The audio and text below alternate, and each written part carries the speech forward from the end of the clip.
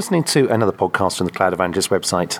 I'm really lucky today. I've got Robyn from Fedora Project. It's only taken a few months to try and get this sorted out, but we were going to do this at Summit, I think last June, but I missed you by like 5 minutes. The stars have now aligned. They have aligned. It's taken your backsat being stolen, your laptop being stolen, you being in shock in order to get you in front of a microphone, but thank you for taking time out. Robyn, introduce yourself. My name's Robyn Bergeron. I work at Red Hat. I'm the Fedora project leader. I live in Arizona. I'm here in Brussels, Belgium at FOSDEM this weekend. Is this the first time you've been to FOSDEM? Yes, it is. And what are your impressions? It is a large conference. It still sort of has the community feel, though. It is not a large-scale corporate-y conference. It's very much like the events I love at home, like Southern California Linux Expo and Southeast Linux Fest. But it's the numbers of people who are here. There are a lot of people here. I mean, I keep discovering, and there's another building with very large auditoriums that are absolutely packed and standing room only. So, I've been coming to FOSDEM for years from the original OSDEM conference, and to see it grow, and the mix of people as well. I used to think of sort of 85% students, but actually it's probably, I'd say, about 40% students and 60%, not just from the community, but a lot of developers and a lot of people who come out of a lot of enterprise organizations who are consuming a lot of Linux technologies or who are looking to take those next steps in moving from proprietary technologies and being brave enough to start deploying Linux and open source technologies. Yep, I've heard there are 10,000 people here. If nothing else, I would be an employer looking for employees. Yeah, I think we're quite lucky in Europe because a lot of the universities, when they do their postgrad courses and undergrad courses, have embraced Linux as a technology that's very cheap and easy for them to be able to teach. And that's quite ironic because back in the day, universities used to find AT&T Unix licenses hugely expensive, so it was incredibly expensive to teach. So it's come full circle. Yeah, it's interesting in the States. A lot of times, we will go to universities and they're absolutely wrapped up in Microsoft everything because they're practically being subsidized by Microsoft, but those students are learning all of those things, and you say, well, Linux is free, and they say, yes, but they take me to fancy dinners, and well, yeah, it's difficult when you have companies who essentially all but buy the business. Indeed. Now, Fedora's gone through this huge growth curve over the last, I think since Fedora 12, Fedora 13, it's gone through a complete dynamic shift. Fedora 16 was exciting. Fedora 17 I saw as a bit of a work in progress, but Fedora 18's launch came along slightly late because of issues beyond your control. But it's polished and it works, and I'm quite impressed.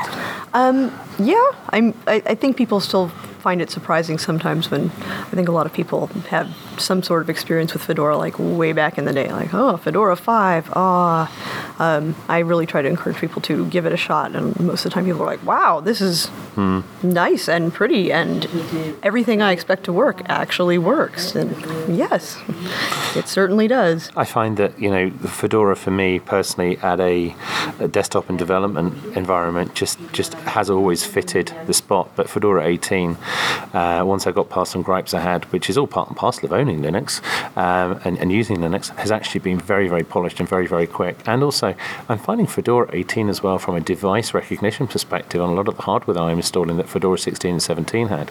With the advances in the 3.6 kernel, it just seems to be a lot easier to own. Yeah, I mean, every release, there are still days when I flash back to, gosh, I just got a new printer. Oh, I bet this is going to be, nope. Gosh, look, it's right in there.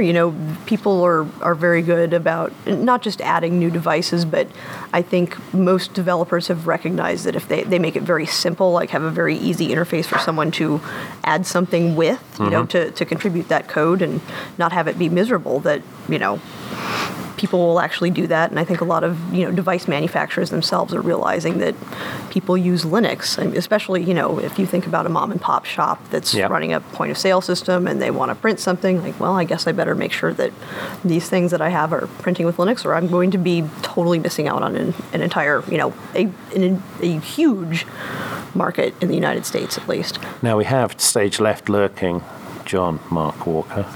a.k.a. Chief Cat Herder. I believe he was the reason why we did not meet up at Red Hat Summit. I think he ran off. I think it was down to my bad personal organisation. But one of the topics that John and I have always sort of like touched on is the fact that trying to manage community elements is not an easy task sometimes. You have to be part patron saint, part Satan.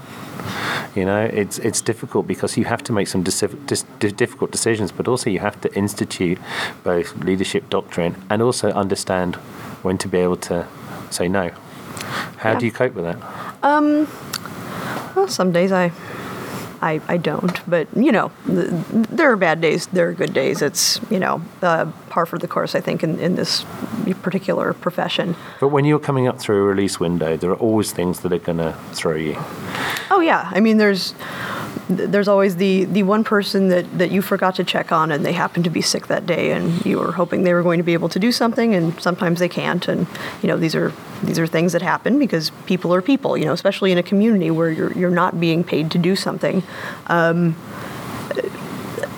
The thing I really love about Fedora is that, you know, so many of the contributors, like, I know them personally. I have good relationships with them. I call them on the phone to, you know, see how they are doing because I've noticed that, you know, I haven't seen you around lately. Is everything okay? Like, you know, because I care about you as a human being, not because I care. I could care less, you know. If something doesn't get done, then it doesn't get done. But I want you as a person to be kosher. And, you know, when I'm thinking they haven't been around, I'm usually pretty sure that it has nothing to do with the politics of Fedora and probably, you know, something to do with their life or, you know, other work pressures, etc.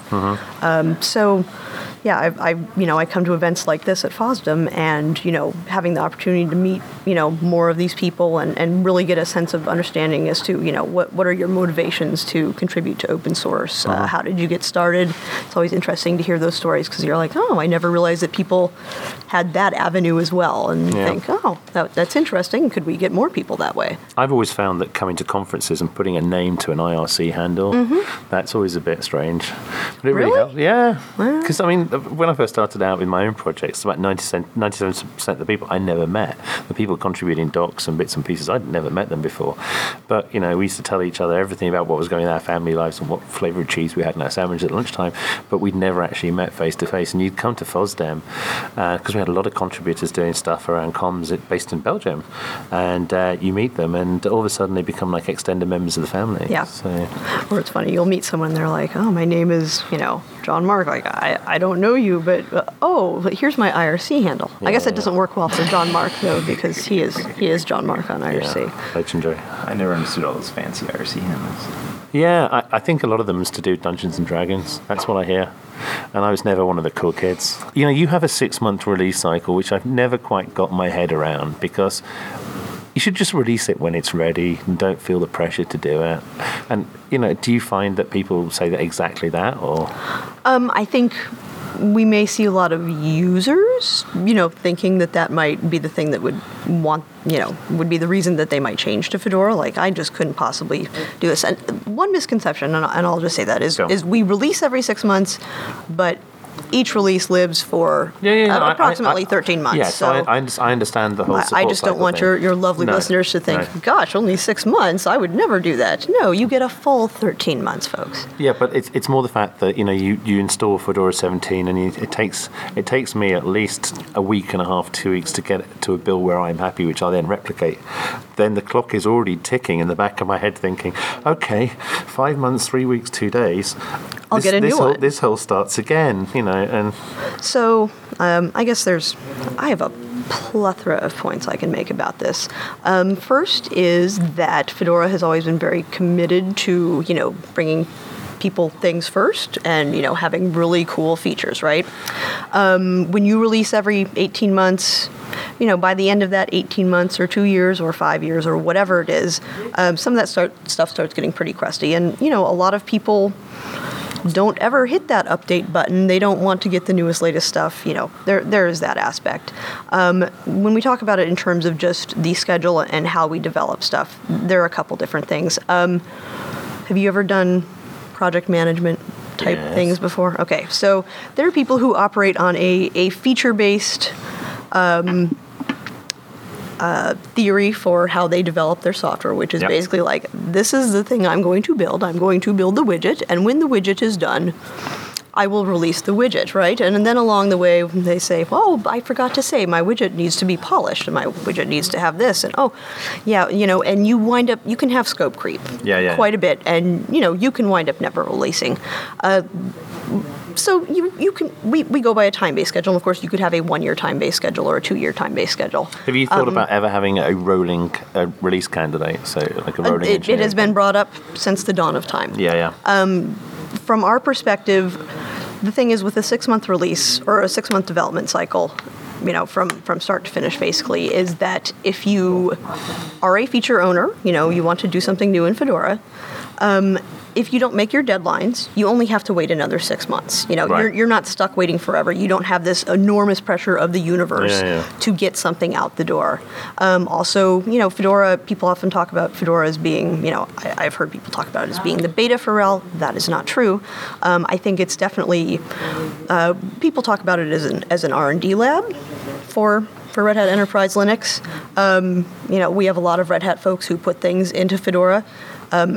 Let's say, for example, this has not happened yet. I mean, some people might opine that it has, but if we did something terrible in Fedora, just, made the really worst call that there ever was, that's a mistake we only have to live with for 6 months before we throw it out the window. Yeah. Which means that we can move really rapidly, we can absorb new technologies very, very quickly, we can get the newest, coolest stuff that's out there into a release and not just have it like as pieces that you can do, but like really integrate stuff into being part of the operating system. Okay, so let me ask another question. There's another distribution that sounds like a cooking ingredient that's out there, which is very much aimed at the hobbyist, the desktop environment, makes your breath smell a little bit better, I suppose. That's dropping another subtle hint.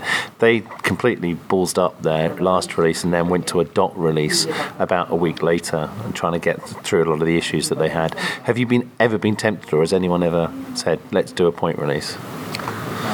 People have said all sorts of things. Yes, people have said, let's do a point release. It's just, at the end of, discussions, it's why can't you type yum? There is that. There's also definitely an element of, people opinionating about what Fedora should do versus what the people who are actually doing the work in Fedora who drive it forward are actually going to do. Yeah. So people can want us to do all sorts of things, and they are welcome if they want to come and participate in Fedora and, influence the community the way all the other developers and all the other contributors to Fedora do. So you asking me to delete my blog post? No. I don't know. No. Does it have a bad picture of me? No. So, okay, we talk about cloud and we talk about open cloud, and Fedora's been, what I would call, a facilitator in the respect that Fedora was really the first Linux distro, even way ahead of Ubuntu, to start thinking about how OpenStack would be consumed within a distribution. They had the OpenStack install days. There was the ability for OpenStack RPMs to be installed as part of Fedora in a stable environment. And that was a real eye catcher for me. So I think I'll back up and say I believe Ubuntu was doing OpenStack stuff before we were. Not in a stable manner, I don't think. Oh, yeah. So let's get in the Wayback Machine, shall we? I was at OSCON, was that 2.5 years ago when OpenStack first made their big announcement, and I was not even a Red Hat employee back at that point. I was doing Fedora marketing stuff, and I had just started doing cloud stuff in Fedora because I was like, we should do more here. And not being amazingly technical, I don't package things. You wouldn't want me to code anything that that your life depended on for certain. My life. But I'm really good at getting people excited about things. So I said, we should go talk to these OpenStack people, and I found them and I got them on the Fedora Cloud IRC channel, and we were already talking about how to package. Mm-hmm. And that didn't really go anywhere for like a year. It was perpetually a lot of people who would come in and they'd be like, oh, I really want to work on this, and, little roadblocks, or this person can't do it anymore, et cetera, et cetera.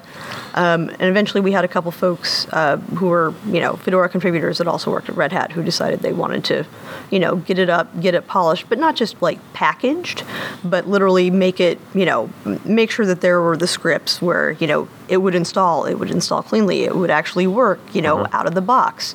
Or there were some folks who worked on it in a sense that, most people think of, I'm going to set up a cloud and I'm going to need like 20 machines and a bunch of stuff, but they made it so that you could use virtual machines, just on your desktop, just because you want to try it out without going through hell.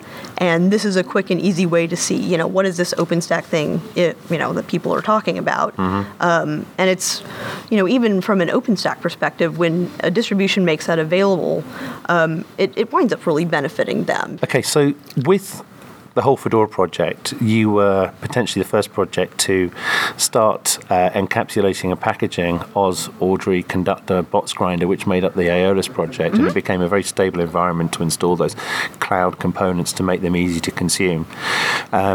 I don't think it's done Fedora any harm, but I think with Fedora 17 as well, there was the release of JBoss Server as part and parcel of the distribution, and that was, big news. Well, I think most of that actually started with Box Grinder because Merritt Goldman, who was the project lead at that time, was hanging out in the Fedora channel, and, we were at that time trying to figure out how to get Fedora images into EC2. But Fedora has a very strong stance on, using open source tools, and all we could use was proprietary stuff. And Merrick was like, well, Box Grinder will produce these images for you, and it's open source. And we said, oh, really? Is this in Fedora? Because it sounds very useful. And he was like, well, I've never packaged for Fedora before. I'm a JBoss guy. And we were like, no, it's pretty easy. And he did it, and he packaged it, and he, got sponsored, and it was in. And I think a lot of people didn't expect. That was the first real cloudy thing that we ever did. Yeah. And the press picked up on it immediately. And I think, not just on the Fedora and Red Hat side of, the house, but I think even in JBoss land, people were like, that was a bunch of free press. Like, I wonder what would happen if we did JBoss, and packaged AS7 into Fedora. And Merrick wound up doing that work as well with, actually wound up being him and a handful of other folks. But, he was really the first, crossover, from one side to the other. So let me make a statement that says, or suggests at least, that in recent years there has been a definite change in the environment with a lot of the shipping Linux distributions, which are easy to consume and easy to download in ISO. You have a few of the distributions concentrating their limited resources because community developers are amazing people who give up their free time and family time to do stuff, but we have limited availability, so a lot of us have full-time jobs as well, and they've been concentrating on their pain points, which have been desktop or search bar or integration with mobile devices, etc., etc. And I now find very much that Fedora, for me, fits me as a development environment as well. When I'm not using my RHEL and my JBoss Developer Studio, my laptops with Fedora are stable out the box and enable me to get out to work quicker. And it's almost like it's where you've got the grown-up kids and the kids in the Montessori. It's the Ubuntu kids playing around in the sandpit, scrabbling around. And then you've got the Fedora guys who are trying to say, actually, these are the standards we want to go down. And although we love playing in the community and we play with everyone else, this is the route that we want to go down, and it seems to be the route that the cloud community and developers want to go down, and it's making us seem a little bit different. And I think SUSE are doing the same thing as well. Yeah, the interesting thing is if you look sort of back at the history of we'll just say Linux in general. Yeah. Many years ago, the few, the proud, the awesome that were contributing to open source in general, mostly just contributing to Linux, just to to those things like, gosh, all the printers just plug in and work now. There was a time when none of those things happened, but a lot of those people came in and they would do those things in Fedora because they understood that eventually those things were going to make their way into Red Hat. Red Hat, and then it would be supported at their company. Or we have tons of people even now who are sysadmins at companies, and they understand that when they're watching these things, come to life in Fedora, that's going to give them a leg up. Once the next version of RHEL is out, they're going to be totally ready.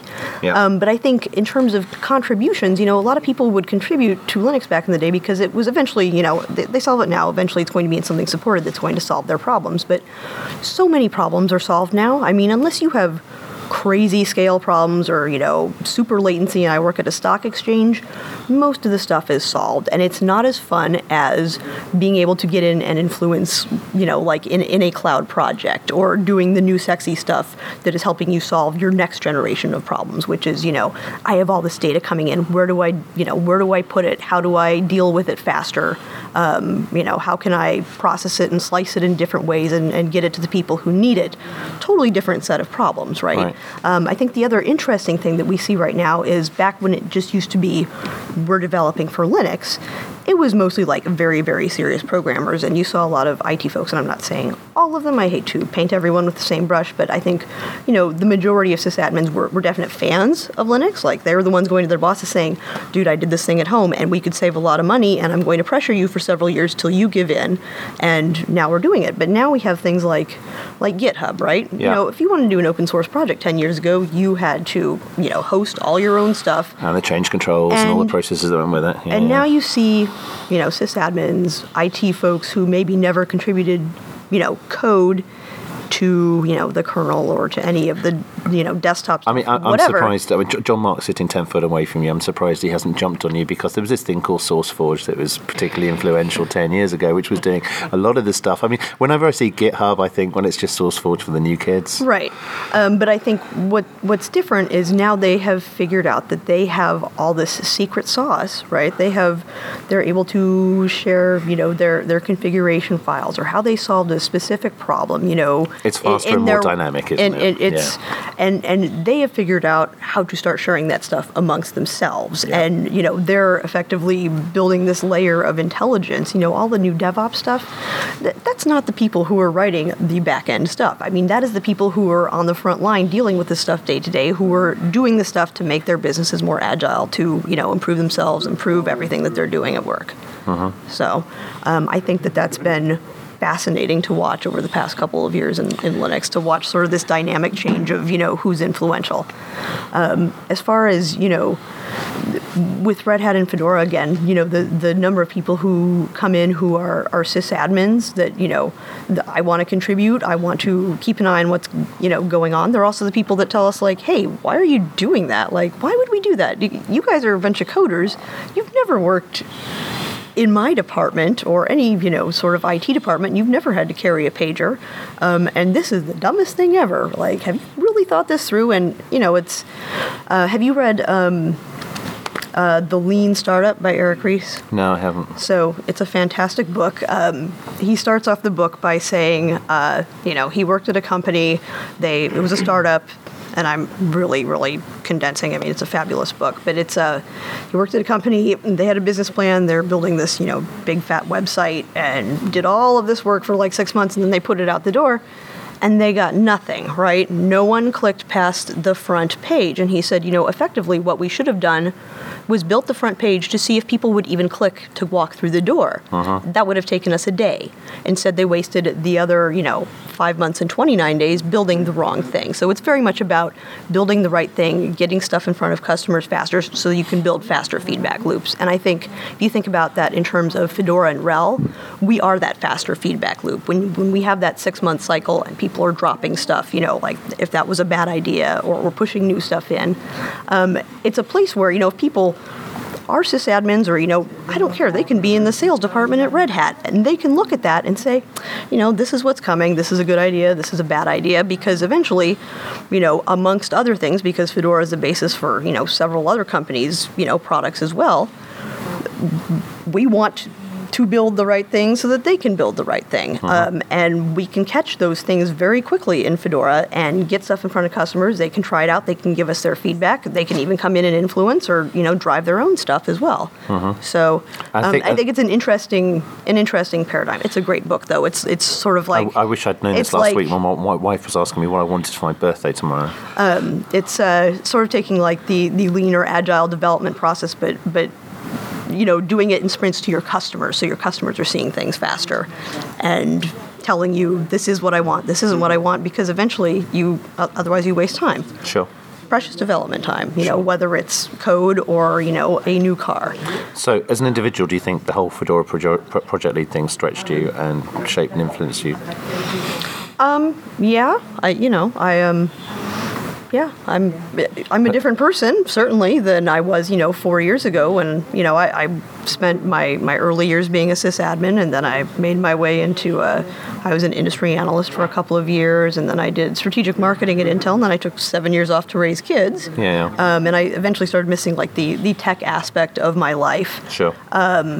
And got back into it and started, I was like, what could I do? Oh, hey, this Fedora thing I run on my computer at home. I didn't know that I could contribute. Maybe I should do something. What could I do? Oh, marketing, because I know that stuff. Sure. And that's just sort of flourished into,